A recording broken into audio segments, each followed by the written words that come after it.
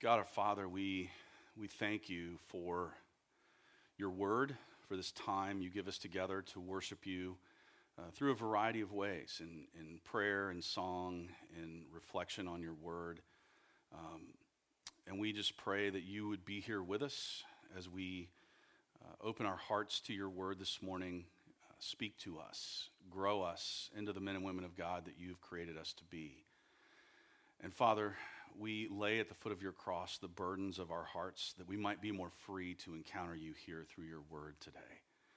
We give you our sins and we thank you for the forgiveness that is ours in Jesus Christ. We lift before you those relationships in our lives that are strained, and we pray for peace and reconciliation where it is needed. We lift before you those whom we know and love who are sick or recovering from medical procedures or facing uncertain diagnoses.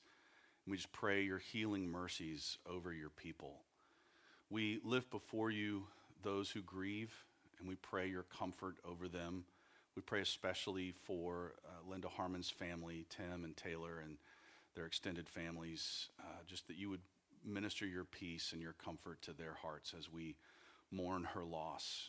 And Lord, we lift before you this nation and the many wounds that we bear these days. And we just pray that we, your people, would be agents of peace and grace and love in this dark and hurting world. And Lord, that you would be with our leaders at every level of government, elected and appointed. Give them wisdom and discernment in the decisions that are before them. Be with our men and women in uniform all over this country and all around the world. Protect them, keep them safe. We pray especially for those who are separated from their loved ones due to their service to our country. And we pray you would watch over them, bring them home safely, be with their families as they are apart. We lift up your church here at Hope and around the world. We think of the church plants in our denomination in Texas that are ongoing in Katy, Texas, and New Braunfels and in Austin, and we just pray your blessing over those young works, that you would strengthen and grow your kingdom through their efforts. We lift up our missionaries all over the world in Guatemala and Laredo, Texas, and Cuba, in Beirut, Lebanon, and elsewhere in the Middle East, and we just pray your blessings over what you are doing in those faraway places. And Lord, we pray that you would be at work here as well, in our hearts, in our church. Use us to extend your grace and grow your kingdom and share your love with those around us. We pray all these things in Jesus' holy and precious name. Amen. All right. So we're in a series of messages called Run Through the Bible. And we started this series in Genesis because that's where you start a series that's going to go through the whole Bible. You start it in Genesis because that's where it starts. Right, that's how you do that. And we looked in the book of Genesis. There were 4 big events in the first 11 chapters where God's promise was revealed in creation, in the fall of mankind into sin, in the flood of Noah, and in the Tower of Babel story where people are dispersed into the nations of the world. And then we saw God's promise come back down to one family, that of Abraham and Sarah, who were barren and elderly when God's promise came to them, that Abraham and Sarah would be the parents of a great nation and that all the nations of the earth would be blessed through them. And so then we traced that promise through Abraham, Isaac, Jacob, and then Joseph and Judah, and how the promise was given to Judah that through his family, God would raise up a king.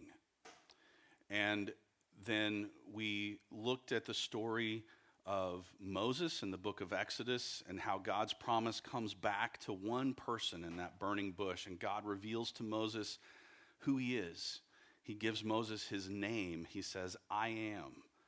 And Moses is sort of this really uniquely qualified person for God to dispatch his promise through, because he grew up in the palace of the king of Egypt, Pharaoh.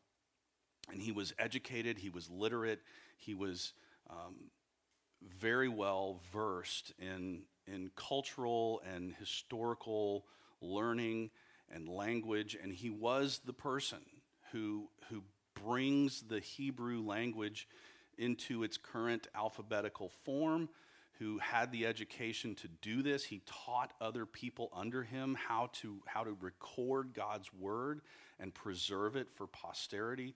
We enjoy the first 5 books of the Bible in part because God orchestrated history so that Moses would grow up in the one place where he could learn how to be literate and how to teach others. And he almost like it's just an amazing convergence of history into one person. And God's promise comes down to him and his family and then explodes into the exodus of God's people from Egypt. And we see God's power, the power shown through God's promise to bring them through the Red Sea, to defeat Pharaoh in their wake, to sort of grow God's people, to give them a culture and a language and a history and a faith and the laws that would govern their hearts and their lives. And then we looked at 3 books of the Bible together, Leviticus, Numbers, and Deuteronomy. We saw how God is faithful to his people, and yet they grumble against him and his leaders, and they are discontent. We also talked about how important it is when we read these passages to see ourselves in those verses. We don't want to read the book of Numbers and be like, how could they act this way in response to a God who saved them and brought them out of bondage and through the Red Sea and provided manna and water and quail for them every single day? How could they grumble against him and their leader? And we want to look at those passages and say, that's us. That's who I am. I'm a grumbler. I'm a person who's never really satisfied with anyone's will other than my own. And so we looked at that section of Scripture together, and now we come to the point where Moses has passed away, and the commissioned leader for God's people is a man named Joshua. It's important to note that the name Joshua has profound meaning for us. The name itself means God saves. That's what the name means. It's also the same Jewish root name of the person we call Jesus. In Hebrew, Joshua is pronounced Yeshua. Jesus is a Greek rendering of the Hebrew name Yeshua. So Jesus and Joshua have the same name. And what the name means is that God saves.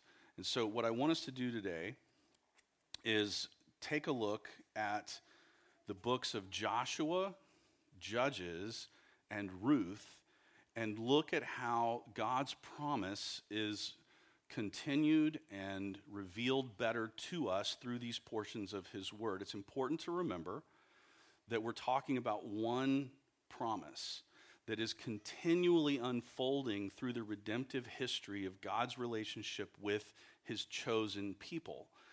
It's important to know you are in that group. These promises are your promises. They're not to some other group of people, they're yours. And so as we read this, it's important for you to take these things to heart and to understand that God is speaking to you and to me and to each of us, both individually and corporately as his people. So we're going to just sort of run through the book of Joshua really quickly.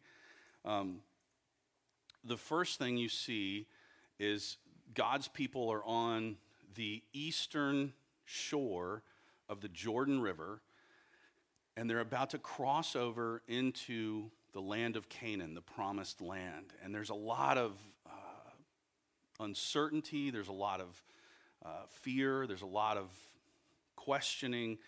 And this is what God says to Joshua, and what he would say to you is, take heart because I am with you.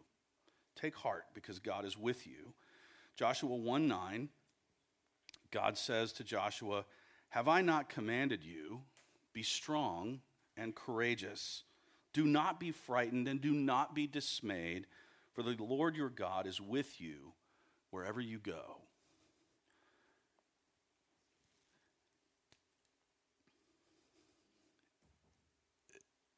Can I just ask you, do you need to hear that?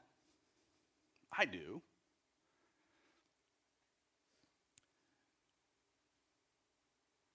The power of those words at the very moment that God's people are in this just incredible tension between, okay, we're finally leaving the wilderness and we're about to enter the promised land, but the problem is the promised land is occupied by its native inhabitants, and there's going to be struggle, there's going to be conflict, there's going to be war, and that just brings a wealth of uncertainty, sort of like a global pandemic, you know? And what does God say? What does God say to Joshua on the brink of that historic moment? Do not be frightened. Do not be dismayed. For the Lord your God is with you wherever you go. Be strong and courageous. We are to take heart, to know that God is with us. The next thing that happens in the book of Joshua is the beginning of the story of Rahab. Joshua sends spies into the city of Jericho. You probably know the story. Israel's about to cross in, and spies are sent over. And this is serious James Bond stuff right here, right? The spies go into Jericho, and what's the one place that nobody would be suspicious of two foreigners going in? A prostitute's house, right? That's makes sense, I guess.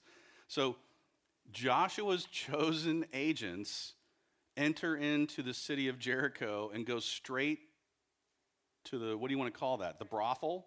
The red light district, all right? Or the red cord district. And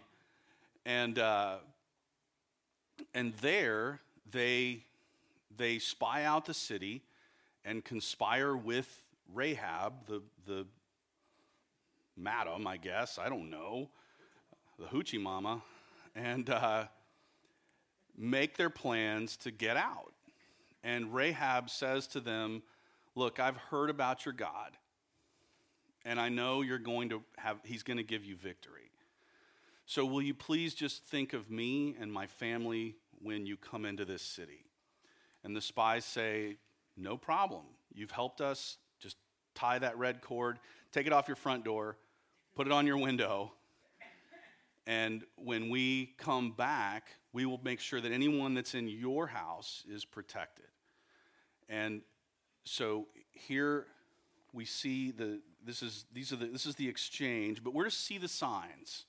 See the signs that God is at work. And this comes in unlikely ways to unlikely people like us. But let me just read this passage and then we'll talk about some of the signs that we see here. "And she said," that's Rahab, "according to your words, so be it." Then she sent them away and they departed. And she tied the scarlet cord in the window. They departed and went into the hills and remained there 3 days until the pursuers returned. And the pursuers searched all along the way and found nothing. So, what are the signs that we see here? To me, one of the most obvious signs is the 3 days in hiding, right? That salvation comes after a 3-day wait.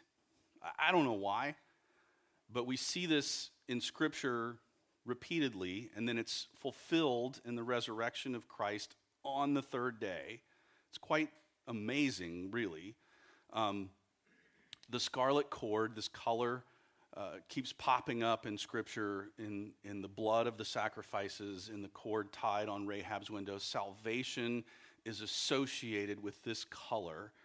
And then let's talk for a moment about the kinds of people that are included in God's covenant promise. right? There's his chosen grumbling people whose hearts don't stay where they belong. And then there's this pagan prostitute and her entire family that is brought into the promise through this interaction. God's promise is for everyone. It's not just for us. It's for the whole world, all kinds of people. And then let's just talk about the way that God's promise moves through miraculous mothers. We saw God's promise move through Eve. We saw God's promise move through barren Sarah, who gave birth to the nation that would develop into Israel. We saw God's promise moved forward in redemptive history by Moses' mother, who gave birth to him and put him in a basket, covered it in pitch, sent him down the Nile where Pharaoh's daughter found him. We see here in Rahab this miraculous vision of God's promise by a most unlikely person who becomes one of the ancestors of Jesus. She's recorded in the Gospel of Matthew as being in the lineage of Christ. Think about that. That is just stunning. That this woman of ill repute, of pagan origin, an enemy to God's people, would be folded into the promise of God without hesitation, without anything other than God's grace redefining who she is. And we will see later in today's message the miraculous mother Ruth, who is also an ancestor of Jesus. And then next week we'll see a miraculous mom named Hannah who gives birth to the man who will anoint the first kings of Israel and sort of set forward the promise again. So all of these, and of course that string of miraculous moms leads all the way to Mary and her conception of the Messiah as a virgin. It's just a beautiful string of people through whom the promise comes and is moved forward. We are to see the signs in God's word that he is moving all of our hearts toward the cross of Jesus Christ. So we take heart because God is with us. We look for the signs. We see the signs in God's word that point us toward the cross. And we're to know that God does not need us. The story of Joshua is a proof of this, right? They come into the promised land, and God says, I don't want you to go to battle. I don't want you to raise a sword. I don't want you to set siege to this city. I just want you to walk around in circles. And so they walk around it once a day for 7 days, and then 7 times in one day, and the walls come down. They shout. Well, I'll read it to you. So the people shouted, and the trumpets were blown. As soon as the people heard the sound of the trumpet, the people shouted a great shout, and the wall fell down flat, so that the people went up into the city, every man straight before him, and they captured the city. God is making it clear that he wants our involvement in the spread of his promise, but he doesn't need us. We are not needed, we are loved. And there's a big difference there. We have a God who is sovereign, who is almighty, who is without need, and yet he desires that we be brought into his family and that we extend his promise to the people around us. So, in knowing that God does not need us, this allows us to enter into his rest. This is a powerful concept that is fairly unique to Judaism in this time period, this idea of rest. I want you to think for a second about the religious context out of which God's people had come out of Egypt, where there are hundreds of gods, and they're all competing for your attention, your offerings, and guess what? Your fear. They all want you to be afraid of them in some capacity. And Israel is about to move into a land where paganism is the norm, where there are hundreds of gods, and they're all competing for your offerings and your fears. And as God's people are set on this precipice and brought into the promised land, not by their strength, but by the all-powerful God whom they serve, they learn something, that God wants them not to be afraid of him. There is a fear of the Lord that's healthy. Don't get me wrong. I'm not dispatching with that portion of his word. But I'm talking about his call to be at rest in his strength, in his presence, in his arms. To be a people who are not afraid of their God, who don't serve their God out of fear, who serve their God out of love and gratitude, and who are at rest in his strength and presence in their lives. From Joshua chapter 11, Joshua took the whole land according to all that the Lord had spoken to Moses, and Joshua gave it for an inheritance to Israel according to their tribal allotments, and the land had rest from war. This rest did not last very long, but it's this little blurb right at the point where the conquest, the entering of God's people into the promised land sort of comes to a conclusion in the book of Joshua. And then the last half of the book of Joshua is the division of the land by tribe. And some of the tribes even are given pieces of land that still have other people living there. So it's like, thanks. But this idea, this Hebrew concept of rest is right at the center of the book of Joshua. That we are to take heart that God is with us, to see the signs that point to the cross, to know that God doesn't need us, but that he calls us to enter into his rest. And then at the end of the book of Joshua, we see this beautiful passage. You probably have this or know someone who has this on a plaque on their wall in their house or wherever. But this call to make your choice for who you are and who you serve. And so Joshua is talking to all of Israel. And remember the context from which they came and into which they are entering. And hear these words. Joshua says this in chapter 24, starting in verse 14. Now, therefore, fear the Lord and serve him in sincerity and faithfulness. Put away the gods that your fathers served beyond the river and in Egypt, and serve the Lord. And if it is evil in your eyes to serve the Lord, choose this day whom you will serve, whether the gods your fathers served in the region beyond the river, or the gods of the Amorites in whose land you dwell.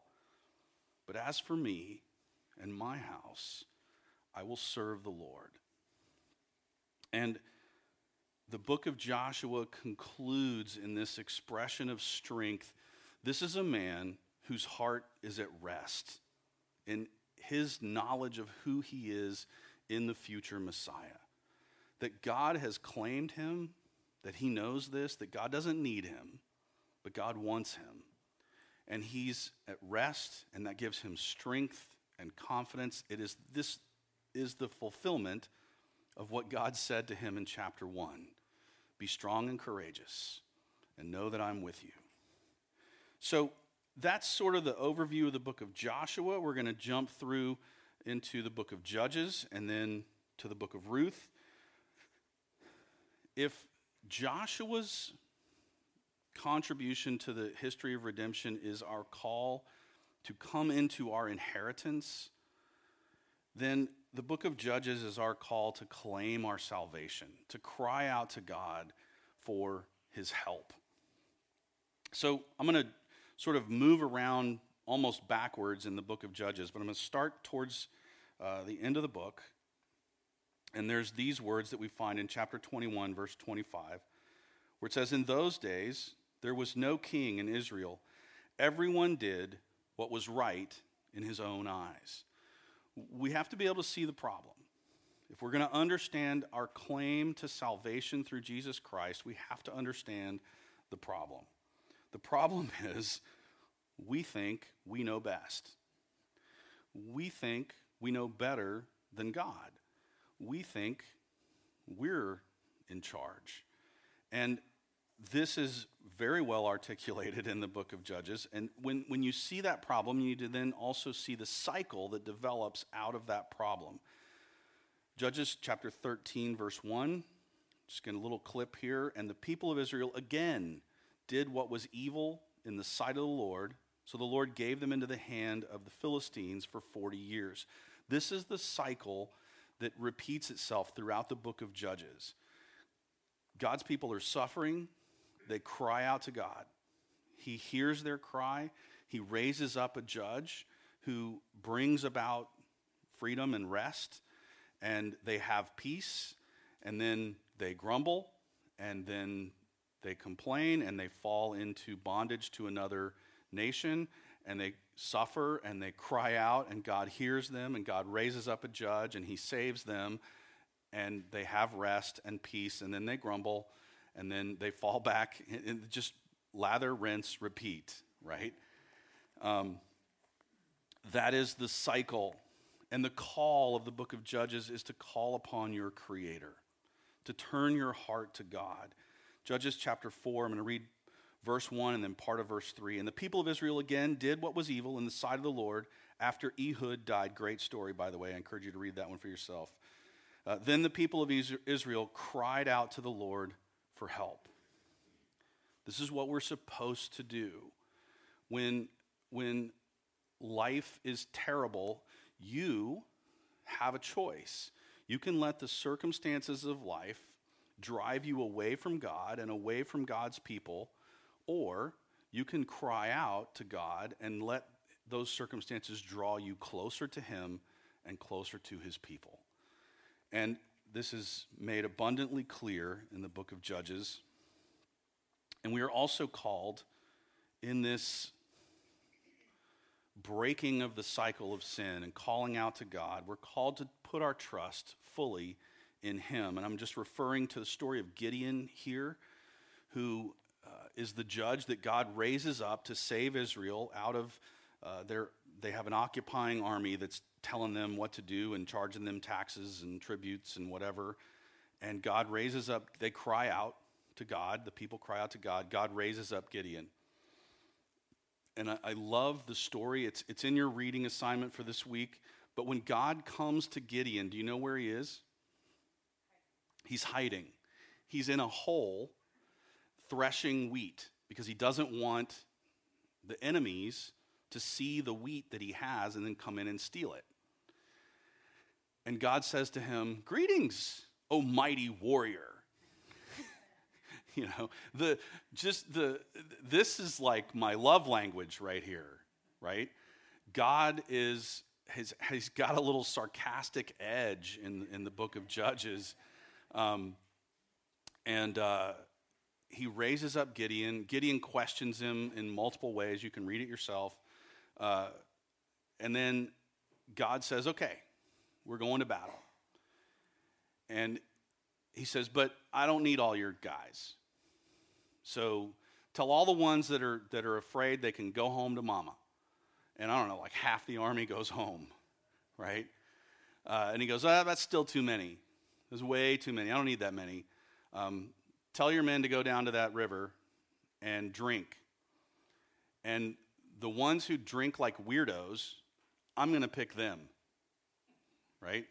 The ones who, the minority of the guys who drink like freaks, I'm going to take them because I'm here to prove something to you. And so here it is. Judges chapter 7, verse 2. The Lord said to Gideon, the people with you are too many for me to give the Midianites into their hand, lest Israel boast over me, saying, my own hand has saved me. We are to put our trust fully in God. And of course, that story ends with, I think, 300 men carrying some terracotta jars to the edge of the camp of their enemy army that grotesquely outnumbers them. And they're hiding their torches, I think, in the jars.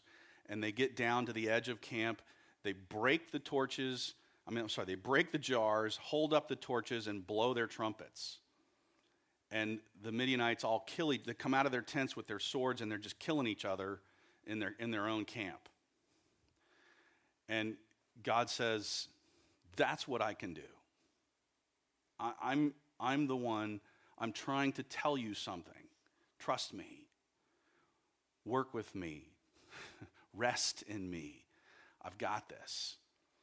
And so I'm just going to kind of leave that as our summary of the book of Judges, that this is where God tells us in his word that we are to claim our salvation, to cry out to him and trust fully in his ability to save. Now we're going to jump into the book of Ruth. This is great stuff. So, in your reading assignment this week, Friday's reading is just the entire book of Ruth. Don't worry, it's only 4 chapters. It's totally worth reading. If you don't read anything else this week, read this. Although I love the story of Ehud, because that's just disgustingly awesome. But this woman is exceptional in every sense of the word. So there's an Israelite family. The mother's name is Naomi. And she and her husband, there's a famine in Israel, and they move to a neighboring country. And their 2 sons marry women from that neighboring country who are not Israelites. And then all the men in the family die. And Naomi, the matriarch, has a decision or some decisions to make. The obligation of those 2 women that were married to her sons is to stick with her and remarry, but those kids would be counted as her grandkids. Don't try to figure this out. This is cultural antiquity. So Naomi says, no, I'm not gonna do that to you. Y'all are young, you're beautiful, go on with your lives, get out of here. You don't need to stay. I'm gonna go back to my people because they have an obligation to take care of me. A widow's life in antiquity was not a good life. It was living on the scraps of everyone else's table. But she knew that God's people had an obligation to at least provide the minimal amount of care for her in her widowhood. So she tells these girls, y'all are free. Go home to your families, start over, get married again, have a good life. And her daughter-in-law named Ruth, her first daughter-in-law this is a very ancient thing. She's like, no, I couldn't do that. And Naomi says, yes, you can. Please, you're free to go. She's like, boom, she's out. But you have to deny it once. You have to deny the gift once. And then if it's offered again, you can take it. But you can't take it on the first offer. That's like, yeah, not cool. So Naomi then turns to Ruth and says, go. Just go home, sweetheart. Start over. And, well, I'll just read you what Ruth says. And, okay, I got ahead of myself. The first thing that the book of Ruth tells us to do as God's children is to look past our circumstances. Ruth chapter 1, Elimelech, the husband of Naomi, died. She was left with her 2 sons. These took Moabite wives. The name of one was Orpah, The name of the other was Ruth. They lived there about 10 years, and both Mahlon and Chilion died, so that the woman was left without her 2 sons and her husband. That's Naomi's reality. The second thing this book calls us to do is to look to those people, those godly people who inspire us, to look to them to be our examples of what Christian life is supposed to look like. Further in Ruth chapter 1, Naomi is the one speaking, and she said, "See, your sister-in-law has gone back to her people and her gods. Return after your sister-in-law." But Ruth said, "Do not urge me to leave you or to return from following you. For where you go, I will go, and where you lodge, I will lodge. Your people shall be my people, and your God, my God. Where you die, I will die, and there I will be buried. May the Lord do so to me, and more also, if anything but death parts me from you." And then Naomi saw that she was determined to go with her. She said no more. So, why would this girl make this decision to go live in abject poverty with her mother-in-law? Because she had seen something in her. She had seen the glimmer of faith in the promise of God, and how Naomi lived with strength and confidence, in rest, in peace with her Creator. That Naomi's faith was strong and alive, and Ruth said, "I'm not leaving that. I want what you have. You have shown me something I've never seen in any other person, and I'm not leaving. I want more of that." And we really are to do that.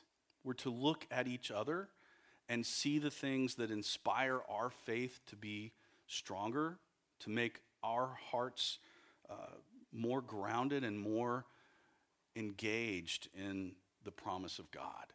To see in those around you, and just look around. There are some incredible souls in this room and on this Zoom that inspire me to be a better person. But I'm not really interested in being a better person. I'm interested in being a better follower of Jesus. And so we are to look to those who inspire us, and we are to look to our Redeemer. So these 2 women go back to Israel, and there's some really ancient cultural norms that are in play here that are hard to explain. But there's an obligation on the part of Naomi's extended family to care for her as a widow. And for someone to marry her daughter-in-law would mean that that man would have to give up his claim that those are his kids, because he's marrying the widow of an Israelite. Whatever kids they have will be that man's kids. Does that make sense? It's just sort of an ancient cultural norm. So Ruth's chances of getting remarried are right at about -30. Like, nobody wants that. Nobody wants to take responsibility so that her kids cannot be his kids. Who wants that, right? That's the logic of the time period anyway. So they go back, and this man named Boaz is very moved by Ruth's affection and dedication to Naomi, the widow. And Boaz is like, "All right, that girl's impressive. She is sticking with her mother-in-law when she should have gone back. I'm inspired by her to step forward, take responsibility, and give her the offspring she deserves." And so, we'll just read this little passage that tells us to look to our Redeemer. Boaz took Ruth, she became his wife, and he went into her, and the Lord gave her conception. She bore a son. Then the women said to Naomi, Blessed be the Lord, who has not left you this day without a redeemer, and may his name be renowned in Israel. And so Boaz marries Ruth, and then by doing so takes responsibility for both of these women and their livelihood and security in his family. He is what would have been called at the time their kinsman redeemer. And he is a picture of Christ. And not only is he a picture of Christ, but he and Ruth, remember earlier we talked about the string of miraculous moms, Boaz and Ruth give birth to a son named Obed, who then later has a son named Jesse, who then later has a son named David. You've probably heard about him. He was the second king of Israel. God wants you to know something. You're part of his plan. And you may feel like your life hasn't played out according to your plan. You may feel like you've blown it, you missed it, you dropped the ball. God says, you're wrong. You are part of my eternal plan. You are included in my promise to bring redemption to all kinds of people, including you. And so we'll conclude this journey through Ruth with this verse from chapter 4, verse 17, where we're told to know that we are a part of God's plan. Ruth 4:17. And the women of the neighborhood gave him a name, saying, a son has been born to Naomi. Did you catch that? Who'd lost her two sons? This is her grandson. But a son has been born to Naomi. They named him Obed. He was the father of Jesse, the father of David. You can cross-reference that with Matthew chapter 1, verses 5 and 6, and you will see that Ruth and Boaz are included in the lineage of Christ, the ancestry of Christ. So this whole thing is an attempt to see a singular promise from God to his people to bless not just them, but the whole world through them. And we've watched that promise unfold through generation and generation, and we are looking forward to the complete fulfillment of that promise through the Messiah. So I want to read these words. These were written by a Jewish follower of Jesus after he had seen how Jesus, the second Joshua, if you will, brought about God's will for God's people. We need to, when we're reading the Bible, we need to take every passage we read and carry it all the way to the resurrection of Christ. This is from 1 Peter chapter 1, the second half of verse 3 through verse 5. Peter says this, according to his great mercy, he has caused us to be born again to a living hope through the resurrection of Jesus Christ from the dead, to an inheritance that is imperishable, undefiled, and unfading, kept in heaven for you, who by God's power are being guarded through faith for a salvation ready to be revealed in the last time. You are a part of God's plan. You are a part of God's family. And to see the strength that truth gives to your heart and your soul, the ability that you have in Christ to rest, to be in love with God, not afraid of him, to be at peace with your Creator and yourself, to know that he died on that cross for the forgiveness of your sins, to free you from bondage, and that he was raised from the dead, that your hope may be eternal. Will you pray with me?